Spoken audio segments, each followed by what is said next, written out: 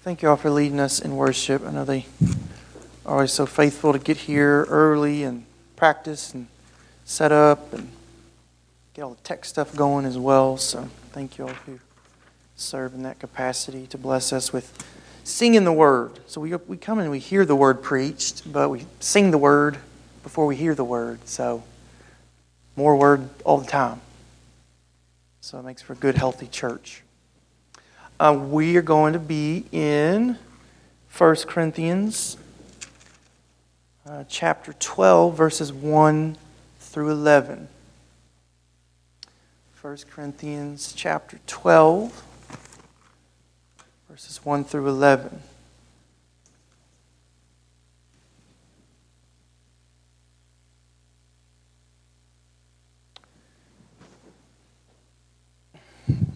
Paul writes, "Now concerning spiritual gifts, brothers, I do not want you to be uninformed. You know that when you were pagans, you were led astray to mute idols, however you were led.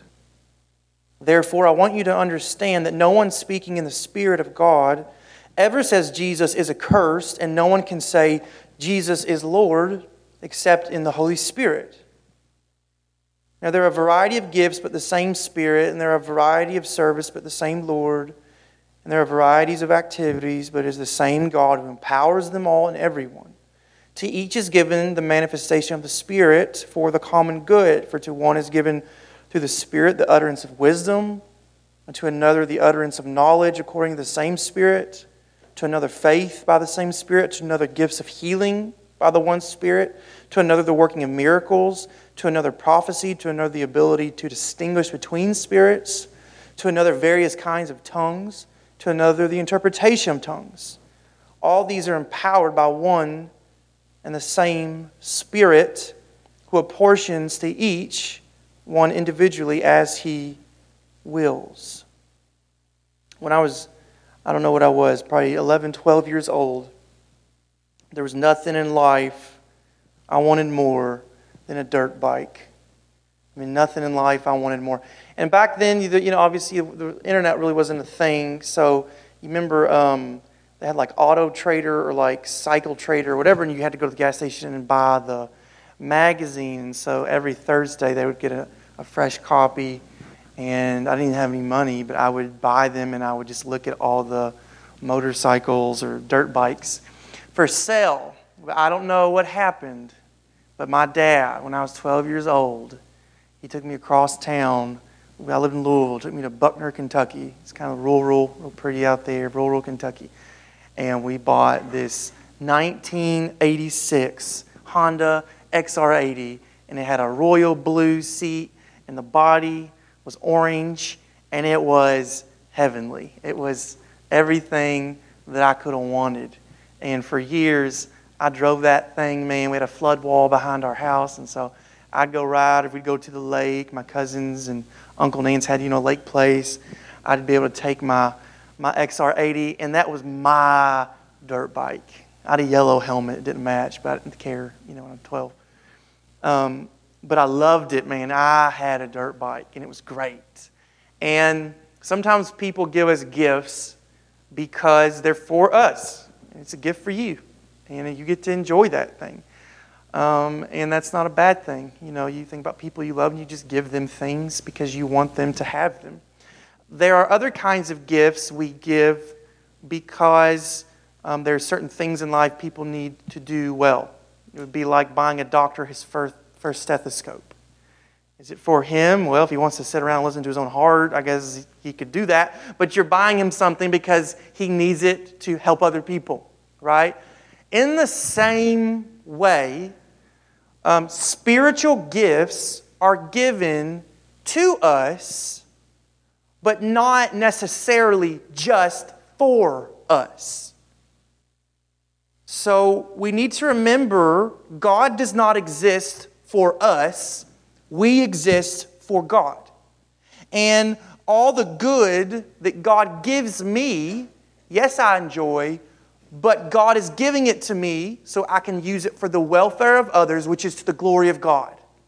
So everything in life, everything I have, but even everything that I can do never points back to me. Everything points to the glory of God. And this is, especially important, I think, because, we live very much so in a me-centered, self-centered, egotistical society. And Paul's talking about here, you all use what you have, be what you are, not for you, but for the other, for the glory of God. So Paul's coming into spiritual gifts. And that's what we're talking about. What's the point of them? He says, starting in verse 1, concerning spiritual gifts, brothers, I don't want you to be uninformed, or you could say ignorant. I don't want you to be ignorant regarding things that are from the Spirit. I don't want you to be ignorant regarding spiritual persons. You could translate it, which is important because sins committed in ignorance are still sin. If you tell an officer of the law, well, I didn't know you can't knock over a gas station. I had no idea. He's not going to say, oh, you didn't know. You're still held accountable to the law. That's true in the Old Testament. There were provision in the law for sins committed in ignorance. So God is always holding you and I accountable, and there's no excuse. Here's the thing. God always speaks into every facet of life so that we are without excuse. And if that's true, it means that being a Christian means I'm always living in the posture of someone who's growing. I'm always in the posture of someone who wants to improve. I don't want to just settle into my sin, settle into this version of a Christian I am. I've learned enough. I've gone far enough. I'm good. I'm done. I'm just going to right here. It doesn't work. And this was the Corinthians' problems on a number of fronts that we've looked at, right? Paul's saying, hold on, you've settled into this and you can't stop there. Let's correct that. Let's fix that. So one more time, Paul is offering his spiritual corrective to the Corinthian church. And I don't want you to take that lightly. I don't want you to take it lightly that Paul is correcting the Corinthian church. It's amazing, and it's no small thing that he's doing it. I want you to see why. Verse 2, he says, you know that when you were pagans, you were led astray to mute idols, however you were led. Therefore, I want you to understand that no one speaking in the Spirit of God ever says Jesus is accursed, and no one can say Jesus is Lord except in the Holy Spirit. So Paul says, you know how you were led astray. He says, however, all the varieties of the ways that you were led astray. And he says, to what? To mute idols. So apart from Christ, before you were Christians, here was your very best spiritual intuition. You carved little wooden birds. You carved little wooden creatures or images. You had little metal cast things you would buy in the marketplace, and you would worship things that can't talk. You would worship things that can't hear. You would worship things that can't see. And you would impart a religion that they supposedly would give you. So Paul's not embarrassing them. He's just drawing out the sharp contrast of that's what you were. Think about what you are now. It's a miracle that any of them could be corrected because it means they're no longer in this helpless, dull, spiritual state that they were in. He says, you know what you were. He says, look back. See how far you were from Christ. He says, understand this then. You simply can't say Jesus is Lord unless you're in the Spirit. And it would be an impossible thing for you to curse Jesus if you were in the Spirit. In other words, it is a supernatural work of heaven if one would say and mean it wholeheartedly, Jesus is Lord. That's something God has done in you. That is the alien force of heaven, of the Spirit of God, awakening you to things you could not awaken yourself to. So to simply say, man, you can be corrected on this, you can change. Wow. Because you couldn't have corrected me 5 years ago. because I would have said words you shouldn't have heard or shouldn't say, or I would have made motions with my hands, or I would have just walked away from you. Yet Paul's saying because of what the Spirit of God has done, you can be corrected. You can change. You can grow.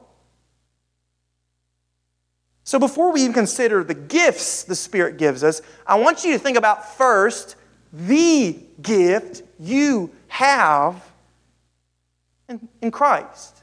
Just what it means to be Christ's. Alone because of the Spirit's work, you believe the gospel. So alone because of the Spirit, you can grow up in the gospel. And Paul says, however you were led. And that little phrase reminds me of my creative capacity, your creative capacity to sin. However you were led. Like, who wants to stand up here and list, everything you've done in your life before you came to Christ, or sometimes after? You and I have a creative capacity to think up all kinds and to do all kinds of sin, all kinds of wrong in every avenue, from the ways we abuse sex to the way we treat other people to the way we imagine gods. All the things that we do, Paul says, however you were led, and we heartily defend our sin until what happens? Until the light of the gospel shines in. And that outside alien force of righteousness comes into our hearts as we believe the gospel and grace shines through. So why is it that you decided to come here at 4 o'clock? Why is it that you could hope to obey Jesus? Why is it that you are bothered when you sin? Why is it? It's only because the Spirit of God has come upon you.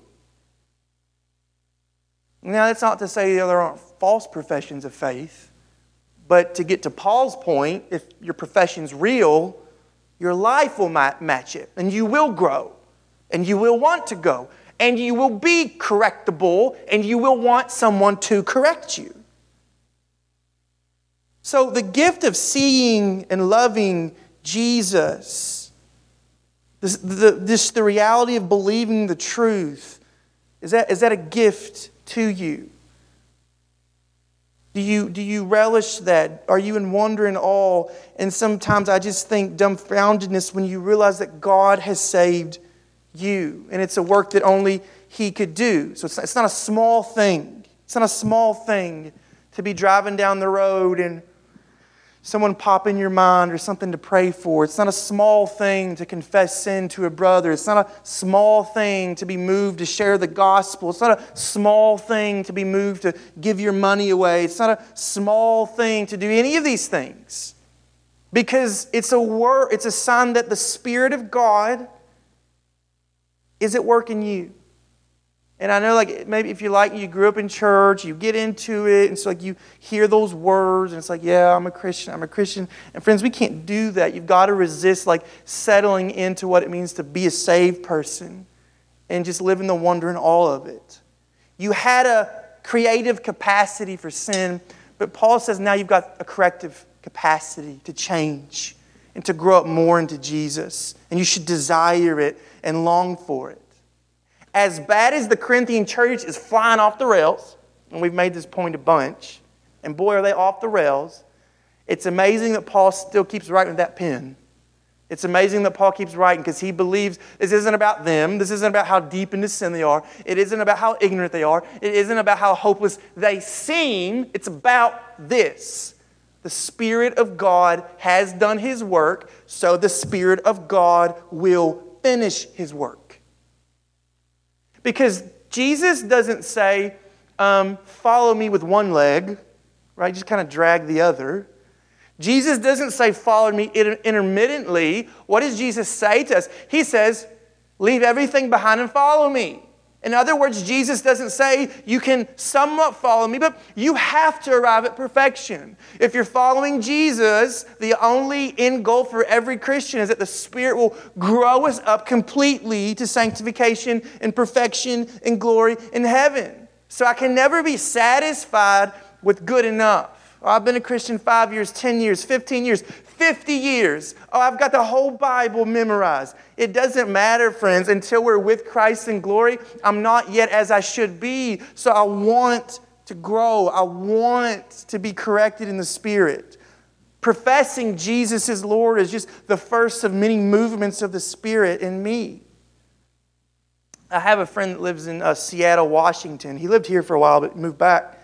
And he showed me a picture one time of his city.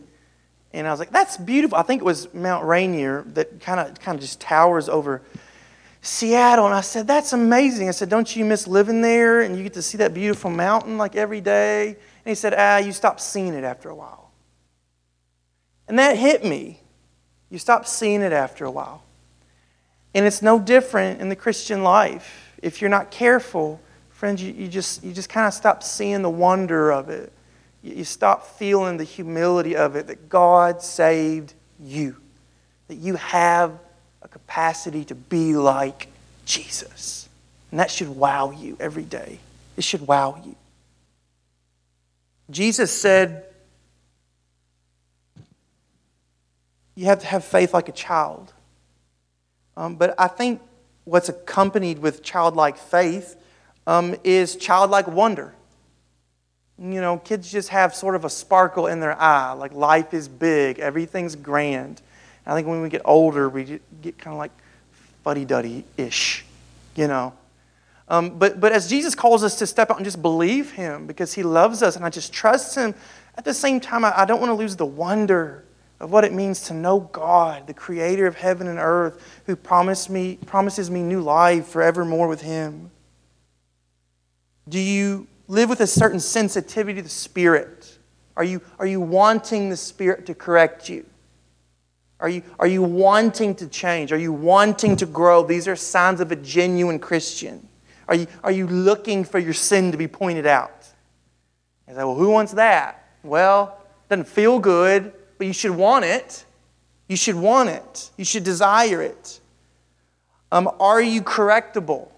And a lot of times the way that God corrects people, a lot of times the way that the Spirit corrects you is not just like an impression on the heart, like, I shouldn't have said that. It's when a brother or sister is willing to come up to you and say, hey, I've been praying about something and I need to correct you.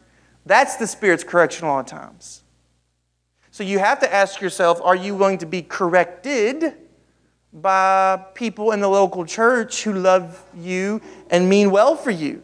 That's a sign of genuineness, is receiving correction so that we can all grow up together. And I think that's your individual life, but we're all what? Individuals together of the same body. So if we're not growing together in Jesus, that means the body of Christ is not growing as it should grow together, like Paul says, joints and ligaments together. But if I'm willing to grow in the Spirit and I'm willing to be used by God, Paul says it's not just for me to be a saved person, enjoy it, love it. But Paul really expects us to look outward at one another in the church. He says in verse 4, there's a variety of gifts, but the same Spirit. Variety of service, but the same Lord. Varieties of activities, but it's the same God who empowers them all and everyone. To each is given the manifestation of the Spirit for common good. Now here's what's really interesting to note. Note, Paul does not say, now there are varieties of spiritual phenomena. There are varieties of supernatural works among you. I think it's really important that Paul says gifts. Because what's the problem right now? The problem right now for the Corinthians is pride in possession. Mine. Look at me. Look what I can do. So one writer noted that gifts is a really important word because it kind of cuts through this very sinful spirit they have of innateness, like, well, I have what I have because I deserve it. I have what I have because I've earned it. And this had become spiritual gifts, this kind of tool for tearing out who's really spiritual, who's really important, and who has like different gifts, and we can kind of classify people this way. But if it's a work of God to save us, if it's a work of God to grow us, friends, at the exact same time, it's a work of the Spirit to equip us. Everything I have because God has given me. That's true for every believer. And he goes on and says it two other ways. And I think the two ways he says it are very on point. He says there's a variety of what? Service. Why do you have gifts? Service to the Lord. There's a variety of activities, but it's the same God who empowers them all in everyone. So here's the big why. Why does he say that you would have spiritual gifts? Why does he say that you have these things? He says it's a manifestation of what? The Spirit for the common good. That's it. Why has God given you anything? Why has God spiritually enriched you?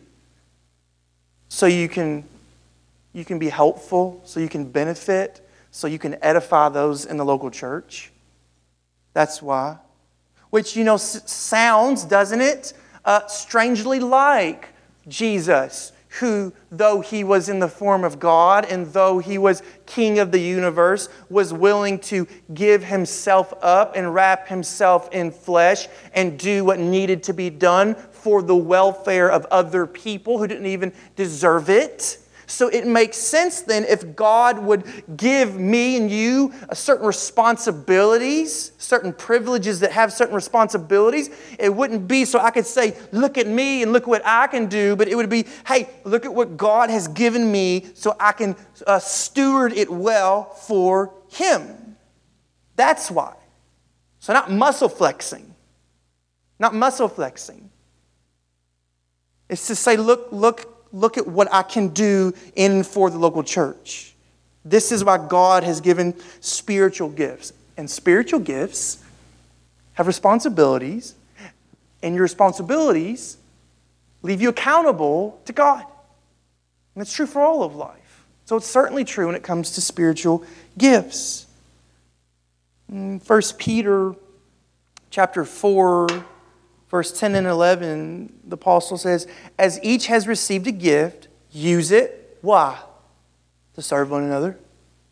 As good stewards of God's varied grace. Whoever speaks is one who speaks oracles of God. One who serves is one who serves by the strength that God supplies, in order that in everything God may be glorified through Jesus Christ. There's your reason, so that God gets the glory. To Him belong glory and dominion forever and ever. Amen. It's for God's glory. It's for God's glory. So I want to look with you at these gifts starting in verse 8. But to note, there isn't in the New Testament a comprehensive, exhaustive list of spiritual gifts. You get some spattered here in 12 and further on. There's some in 13. There's some spattered in Romans 12, Ephesians 4, and in 1 Peter. So there's no master list. And I think it's reasonable to say that's because God didn't give us one, because He doesn't want us doing the thing I think our flesh is intended to do. Here are all the possible gifts. This one's mine. Because you know what happens when you have your superpower? You're not willing to do anything else. Oh, there's a cause to give money. Well, my spiritual gift isn't generosity, so sorry. I'm a serve guy. So if y'all need some tables stacked after church, I'll do that. Oh, well, I would love to stay and do that, but that's not my calling, that's my gifting. And really what we're saying is I'm lazy and I don't want to do it, and I have this reason why I think I can get out of it. So that doesn't work at all. We need to kind of see spiritual gifts in shades. Think about it like this. If there was a young believer, brand new to the faith, he very likely, he's excited, and boy, does he serve. And everyone in that local church says, man, John, man, he just serves. He is there all the time, and he is just ready to serve. Well, as he grows in his faith and he studies the Word of God, is that all he can ever have? Hopefully in 5-10 years, you can say, wow, John has really the gift of knowledge. That dude knows the Bible like the back of his hand, and he is useful in teaching some classes in this church. So there's no reason to think like, I found my superpower, guys. I've got it. There's no reason why I wouldn't have different shades of them according to the needs of a church in different times. So spiritual gifts, I think, can be seasonal. They're partial in when and how they're used. And when we see them like that, we get away from this mentality of what's mine. What's my thing? I'm looking outward to what are the needs of the church. And if there's a need and no one can fill it except for you, there's probably a good chance that God's given you the gifting for it. So gifts, I want to do it like this, again, to keep us away from like the superpower mentality. Let's do it like, hey, I've got this friend. All right? For example, I'm not mechanically inclined. All right? But sometimes in my mind, it'll go, hey, I got this friend. And they're like Cameron or Chase will pop in my mind. And like, they'll know what to do.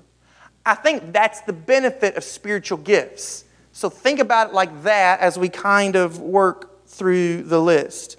Verse 8, for to one is given through the Spirit the utterance of wisdom. So what's meant by wisdom? Wisdom is the ability to kind of see certainly complex, diverse situations where it's not really clear what like the best decision to make is, and that's life a lot of times, even in the Christian life. And it's the ability to kind of discern how to act, what to do in any given circumstance. So wisdom can't be disconnected from knowledge, which is another one we'll look at. But wisdom is the ability to really apply knowledge in all of life and make the best decision, whether it be ethical, moral, or just a decision. Maybe you're thinking, man, I've got this job offer. There's these pros and cons. It's going to be more money, but should I go for just the money? Shouldn't I go? I would have to move my family. I need some wisdom. Hey, I got this friend. You see, God gifts us in the church with people that have the things that we need, vice versa. It's wisdom. Utterance of knowledge according to the same Spirit. So that's very much so doctrine. It's like biblical understanding. What should I believe about heaven and hell? What should I believe about the nature of salvation? Why are there covenants in the Old Testament? What are the significance of covenants in the Old Testament for me living on this side of the cross? What does it look like to be a Christian in any given society and submit to the government? A great number of things that are doctrinally related to truth that you need to know, that I need to know. Hey, I got this friend. Now, hopefully your pastor would be a good place to somewhat start with knowledge, but it doesn't stop there. We need to know the truth about God. Why? So I can know what is right, so I can live right, ethically, morally, believe right, and not be dissuaded by culture, not be dissuaded by false teachers. So there's knowledge that I need. Hey, I've got this friend. Moving on to the next one. He says faith by the same Spirit. You say, now hold on, don't we all have to have faith to be Christians? Yes, and this gets back to the shades thing. Like not everyone, you have this one, you have this one. Like we all have a little bit of wisdom and knowledge, hopefully. But at the same time, it's not talking about saving faith. This refers to Jesus. When Jesus says, if you have faith, instead of a mustard seed, you can move a mountain. Or Jesus curses the fig tree and they're amazed, and he says, hey, if you had faith, you could move the mountain into the sea. So it's faith that really believes God can and will do big things. Not, I believe God is going to give me $12 million. And I'm naming it and I'm claiming it and I got big faith. Okay? That's not the faith. That's not the faith we're talking. We're talking about a faith that leads a Christian to step out and do great things for God, especially in difficult, scary, sometimes I think illogical circumstances. Really, as I was preparing for this, Chris and I went down to Coleman last weekend. Was it last weekend? For Send Me Refuge. Archie, we went down there to Mexico, and they had a banquet last weekend in Coleman, so we rode down there. And it was a reminder that's someone that I think of when I think about the gift of faith. This is a guy that just flew to Mexico, shows up, prays, Lord, here I am. And God just provides like resources and buildings. And he just has this big vision. And he's believing God's going to do it. Because Archie wants to be like wealthy and rich. No, he's not becoming wealthy and rich. He's just sharing the gospel. He's doing ministry. At that banquet, they're like talking about some $1 million coffee farm that he is like getting. That's like, it's like, are you a liar? I think you're a liar. You're either like, God's doing awesome things, or you're a liar, because you're riding around the truck with him as you're going to these towns, and he's telling you these crazy stories. And you're like, if that's true, wow. He texts periodically like, hey, this girl just got bit by a snake, and she's probably going to die. The doctors say there's no way to live. She can live. Pray. And like a day later, she lived. He's got like 1 million of these kinds of stories. And I think he's got great faith. And I think we should aspire to have faith like that, all of us. Because God does great and wonderful things when we believe like that. Who do you want praying for you? Let me say it that way. Who do you want praying for you? The guy with that kind of faith? Yeah. So let's grow in that kind of faith. That's not disconnected from the next one, healing by the same Spirit.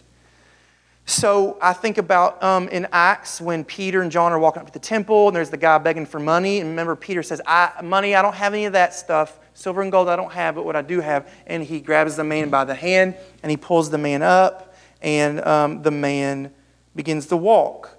You read all throughout the Gospels, how often does Jesus give the blind their sight, the deaf can hear, the mute can speak, all kinds of sicknesses and diseases, leprosy. Jesus raises people from the dead. Now, here's the interesting thing, and this gets back to why it's not superpowered. In 2 Timothy, we read that Paul's friend Trophimus is ill, and Paul has to leave him behind because he's ill. We read in Philippians that Epaphroditus almost dies because of his illness. Paul seemed to think he wasn't going to make it. So you see, all these gifts are still in accordance with God's will, God's Spirit, God's season. And I think that fact that Paul didn't say, well, I'm the Apostle Paul, so I just touched him and he was good. It tells us that we don't have these weapons. Like, look at mine.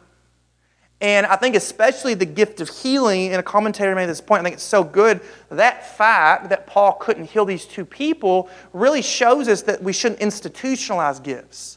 Every once in a while you'll see a very, very charismatic Pentecostal church, and they'll have like a school of healing.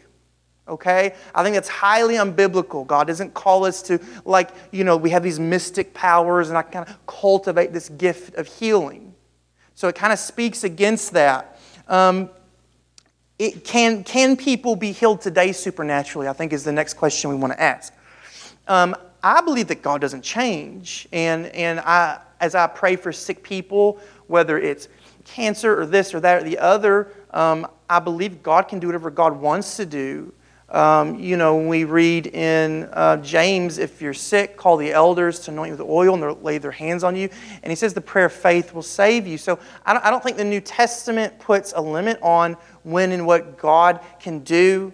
I remember when I was young, I grew up in just a Baptist church. It wasn't at all on the charismatic Pentecostal spectrum at all. But there was a missionary we supported named Dave Walker. Dave Walker, he would come home and he would have the same kind of like wild stories. It's like you're either like a liar from hell, or God like is using you in incredible ways. So all kinds of stories of healing like that. And one time when I was a little older, my Sunday school teacher, and again, when we're talking about just a blue-collar worker, not like an eccentric person, like not highly emotional, just a regular guy that I grew up with his daughter, just a guy. Like I loved and trusted him, just a good guy. He went on one of these, like a mission trip that Dave wanted him to go on.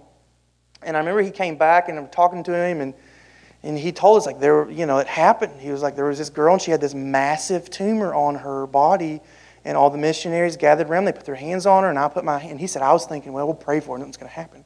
And he said, we prayed, and we were done praying. We took our hands away, and this massive tumor was gone. So again, I'm left with, okay, you're a liar. Oh, you're a liar too. I'm not going to do that because I just don't see the Bible putting a limit on what God can and will do and where He'll do it. And when you meet believers that God's put in your life and they're attesting to it, I think you say, well, praise the Lord according to God's will and God's timing and God's way. God can still work however He wants to work today. I think also it's important to kind of think about it too, and I know this topic can go in a million different directions, and this is the first of many sermons on this subject through Corinthians. God seems to work differently, I think, in the West than He does in the East.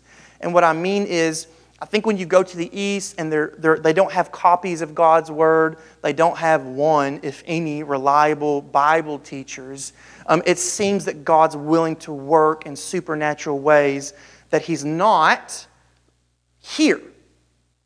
One of my favorite theologians says God replaces supernatural signs and wonders with supernatural community. In other words, Jesus doesn't say, they'll know you by your supernatural signs and wonders.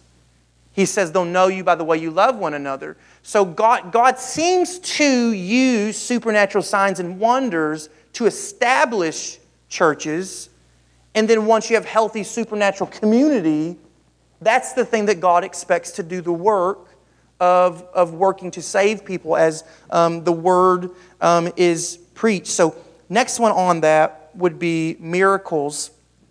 It's kind of I think you could see it as the negative side of healing. Paul strikes the sorcerer with blindness who's standing against him in Acts 13.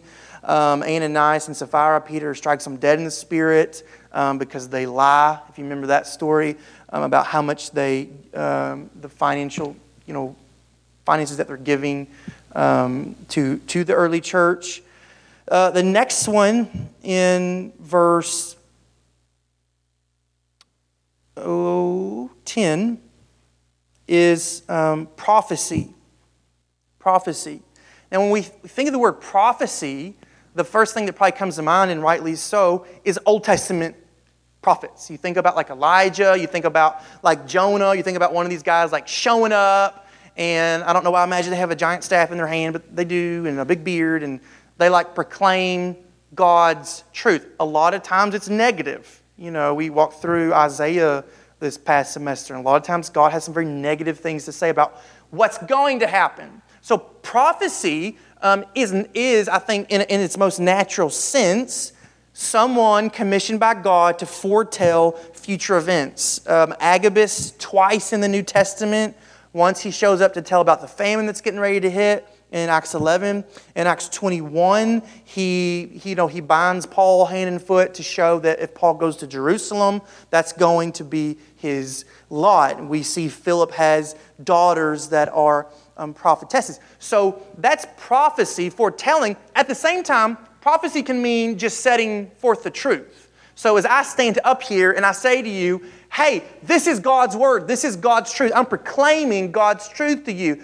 That in its sense is prophecy. Now it's not prophetic like, hey, tomorrow at 3 o'clock, a guy in a suit's going to show up and he's going to hand you an envelope and so like that's not obviously what we're doing on Sundays. But when you rightly set forth God's truth, God's at work.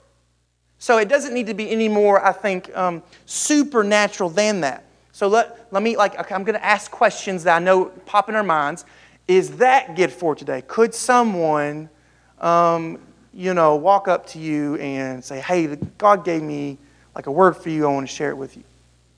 I don't believe there's anything convincing in the New Testament, and again, we'll talk about these kinds of things in coming weeks. I don't think there's anything convincing in the New Testament that says God can't work today in ways that He worked in centuries past. So if said person walked up to you and said, I'm not going to make him an example, hey man, I just want to let you know I'm praying for you. The Lord's told me, you're going through a hardship right now, and I know about it. I'm just praying for you or something. I don't know. I think you take the integrity of that person into question. You take their motive into question. You weigh what they're saying against the Bible. And then, according with the Old Testament, you weigh like if it's at all true. And the Bible's very clear. Nobody gets a free license to just say stuff on behalf of God without being scrutinized. I don't get to stand up here and preach without being scrutinized by you. You should scrutinize me.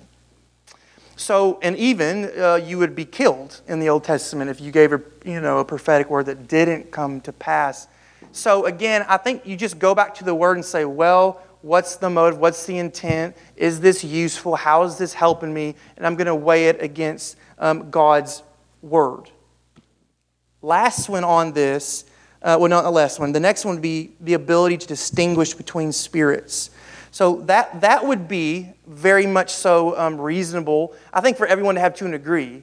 Because if you don't, to some degree as a Christian, have the ability to distinguish between spirits, I could stand up here and tell you, wear the color blue forever, because God said so. Don't ever leave your house without shaving your head. Or something crazy, but, well, he's the pastor. So distinguishing between spirits is, I think, a special endowment by the Spirit to see through new popular teachings, new popular teachers, books that are very faddish, things that people seem to be, hook, line, and sinker, just taken in. The New Testament is very clear that there will be false prophets always. That'll always be a problem for the church. You just think about that practically. You think about the Protestant Reformation when Martin Luther did what he did. In nailing the theses to the church door, just something was in him and going, this is not right. I can see between right and wrong, and I've got to say something about it. So it's just a spirit that can just see truth and is willing to stand for that truth so the church isn't harmed. So very, very useful, for us today, even as we see a lot of apostasy inside the walls of the church, distinguishing between teachings and spirits and all those kinds of things. Okay, last one, to another various kinds of tongues, to another the interpretation of tongues. So one commentator wrote, and it's funny and it's true, Paul on purpose puts this gift last in the list, as he does in every list, because it is the most troublesome gift, and it was the most troublesome gift for the ancient church, and it's the most troublesome church for us as the modern church, just as much. And this was the biggest issue, and again, we'll get there. The issue was this gift, this business of speaking in tongues. They were really glorifying it. They were misusing it. It was something that should not have been at all. So what is speaking in tongues as Paul's talking about it? Where do we see that? So speaking in tongues, we'll go back to Acts chapter 2. So this is the birth of the church. What happens, well, we'll just read it. Acts chapter 2, verses, whatever I have up there. Acts 2, 3 through 11. And it says, and divided tongues as of fire appeared to them and rested on each one of them. And they were all filled with the Holy Spirit and began to speak in other tongues as the Spirit gave them utterance. Now there were dwelling in Jerusalem Jews, devout men from every nation under heaven. And at this sound the multitude came together, and they were bewildered because each was hearing them speak in his own language. And they were amazed and astonished, saying, are not all these who are speaking Galileans? And how is it that we hear each of us in his own native language? Parthians and Medes, Elamites, residents of Mesopotamia, Judea, Cappadocia, Pontus, Asia, Phrygia, Pamphylia, Egypt, and the parts of Libya belonging to Cyrene, visitors from Rome, both Jews and proselytes, Cretans, Arabians. We hear them telling in our own tongues the mighty works of God. And it happens there. And it happens in chapter 8 with the Samaritans. It happens in chapter 10 with Gentiles. It happens in chapter 19 at Ephesus. And each time, it's a new people group. It's a new space where the gospel has been proclaimed and the apostles lay their hands on them. And as a sign of authenticity and genuineness, those people begin to speak in tongues. And what is that? What is that? It's amazing. It would be amazing if I got up here and started speaking Spanish. Why? Because I can't speak Spanish.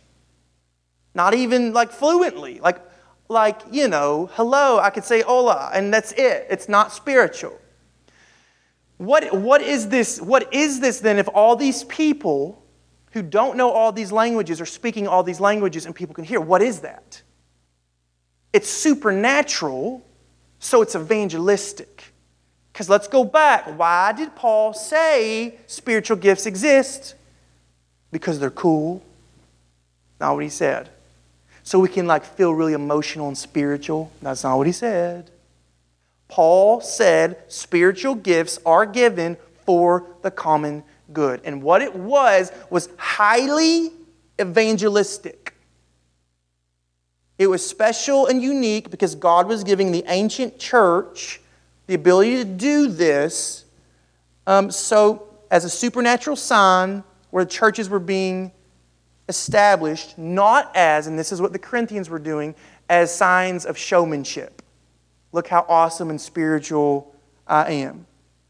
And on top of that, and this is chapter 4, we'll get into this, Paul demands and requires an interpreter present. Someone who can understand and share what is being said. So, again, modern Pentecostalism, modern charismatic movement has highly abused this. I have, and you probably do too. I mean, I'm not going to assume what kind of friends you have, but I have friends that you grew up in that, and people talking gibberish or ecstatic and flailing on the floor or barking like dogs and running around in circles, and there's multiple people doing this, and it's just it's chaos and it's disorderly. That's nothing like what Paul's talking about at all. I want us to see again what Paul says in 12. Why do spiritual gifts exist? He says they exist for the common good. For the common good. And so, okay, can that happen today? So I would not. So the two words are cessationism and being a continualist. So either you believe that all those gifts they stopped with the apostolic age when the last apostle died.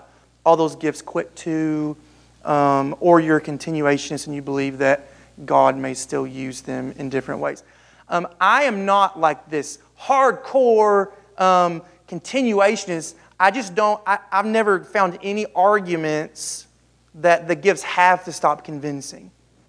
And I don't see any passage in the Bible that teaches that. Okay, so this is one of those super hairy, honestly, divisive issues where people are ready to start swinging about what's true and what's not true. So I don't want it to become that. But I simply am not convinced from the Scriptures that it has to be that way. Where I stand on that is kind of what I said already. I think you and I have the written Word of God. We have access in the West to hopefully I'm a decent Bible teacher, but we have access to a ton of wonderful Bible teachers. We have access to centuries past of great Bible teachers that you could Google. I don't think there's a need for spiritual gifts here the way that there could be in other places in the world, or the way that they were used and why they were used in the Old Testament. So that's where I am on it.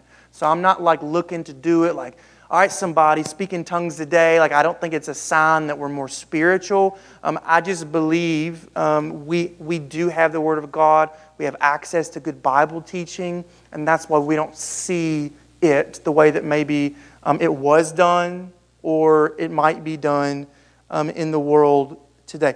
All that to say, what would I do if next Sunday somebody starts speaking in tongues, okay? And we all notice it. We all notice it. What do you do? What do you do?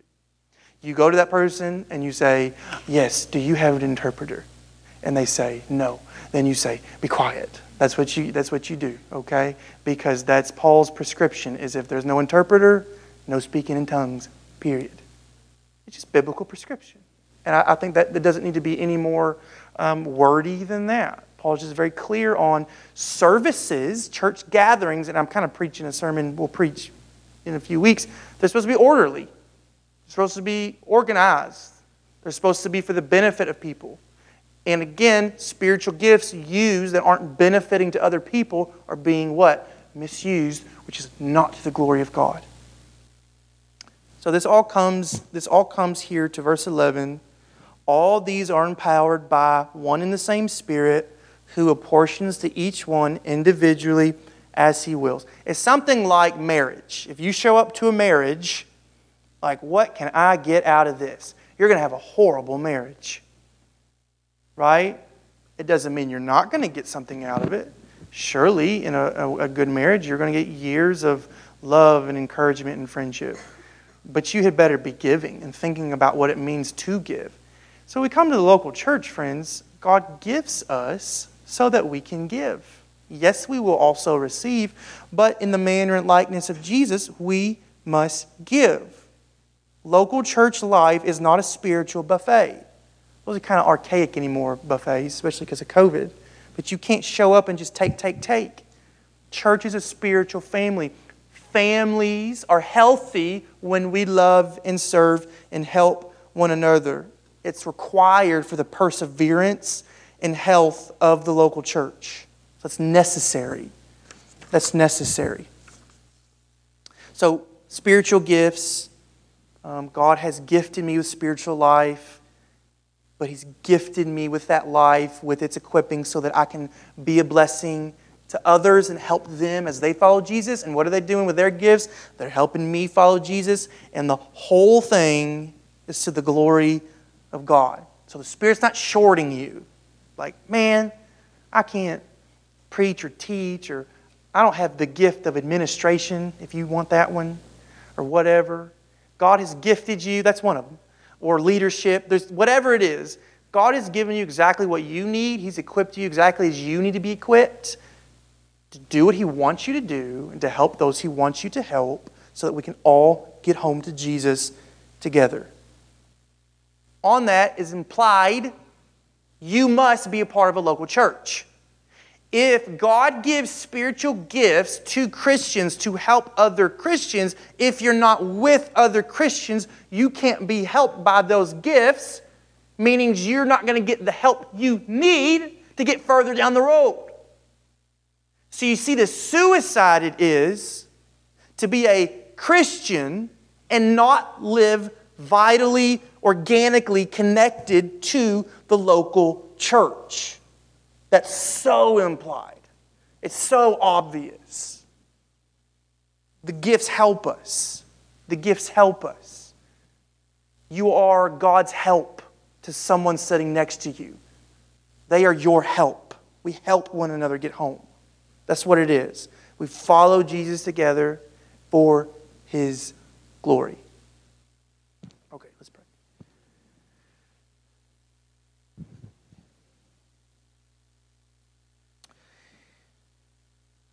Lord, when we come to your word, sometimes it feels like standing next to Mount Everest because, Lord, it's so big and it goes so deep and there's so many angles to it. We just want to be faithful to it, Lord. We want to be faithful, Lord, that we are approaching your word, that we are applying it to our life in a way that honors you. So, Lord, as we look at and continue to look at what it means to love one another well by serving one another with the gifts you've given us, God, we pray that your word and your Spirit would be our direction.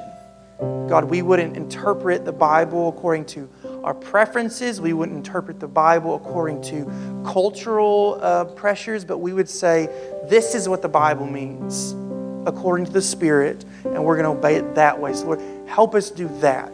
Lord, help us love one another. Lord, help us be selfless. Help us long to die more so that we can give help and life and love to those in our church family. Help us value one another. Paul says, consider the other more significant. God, let us consider those in our lives as more significant than ourselves. Help us love with the love of Jesus. And God, we cannot do it. We cannot do it if your Spirit doesn't work it in us. So we just pray, Lord, more of your Spirit, more sensitivity to your Spirit, more leading in the Spirit, and all for your glory. And it's in Jesus' name, amen.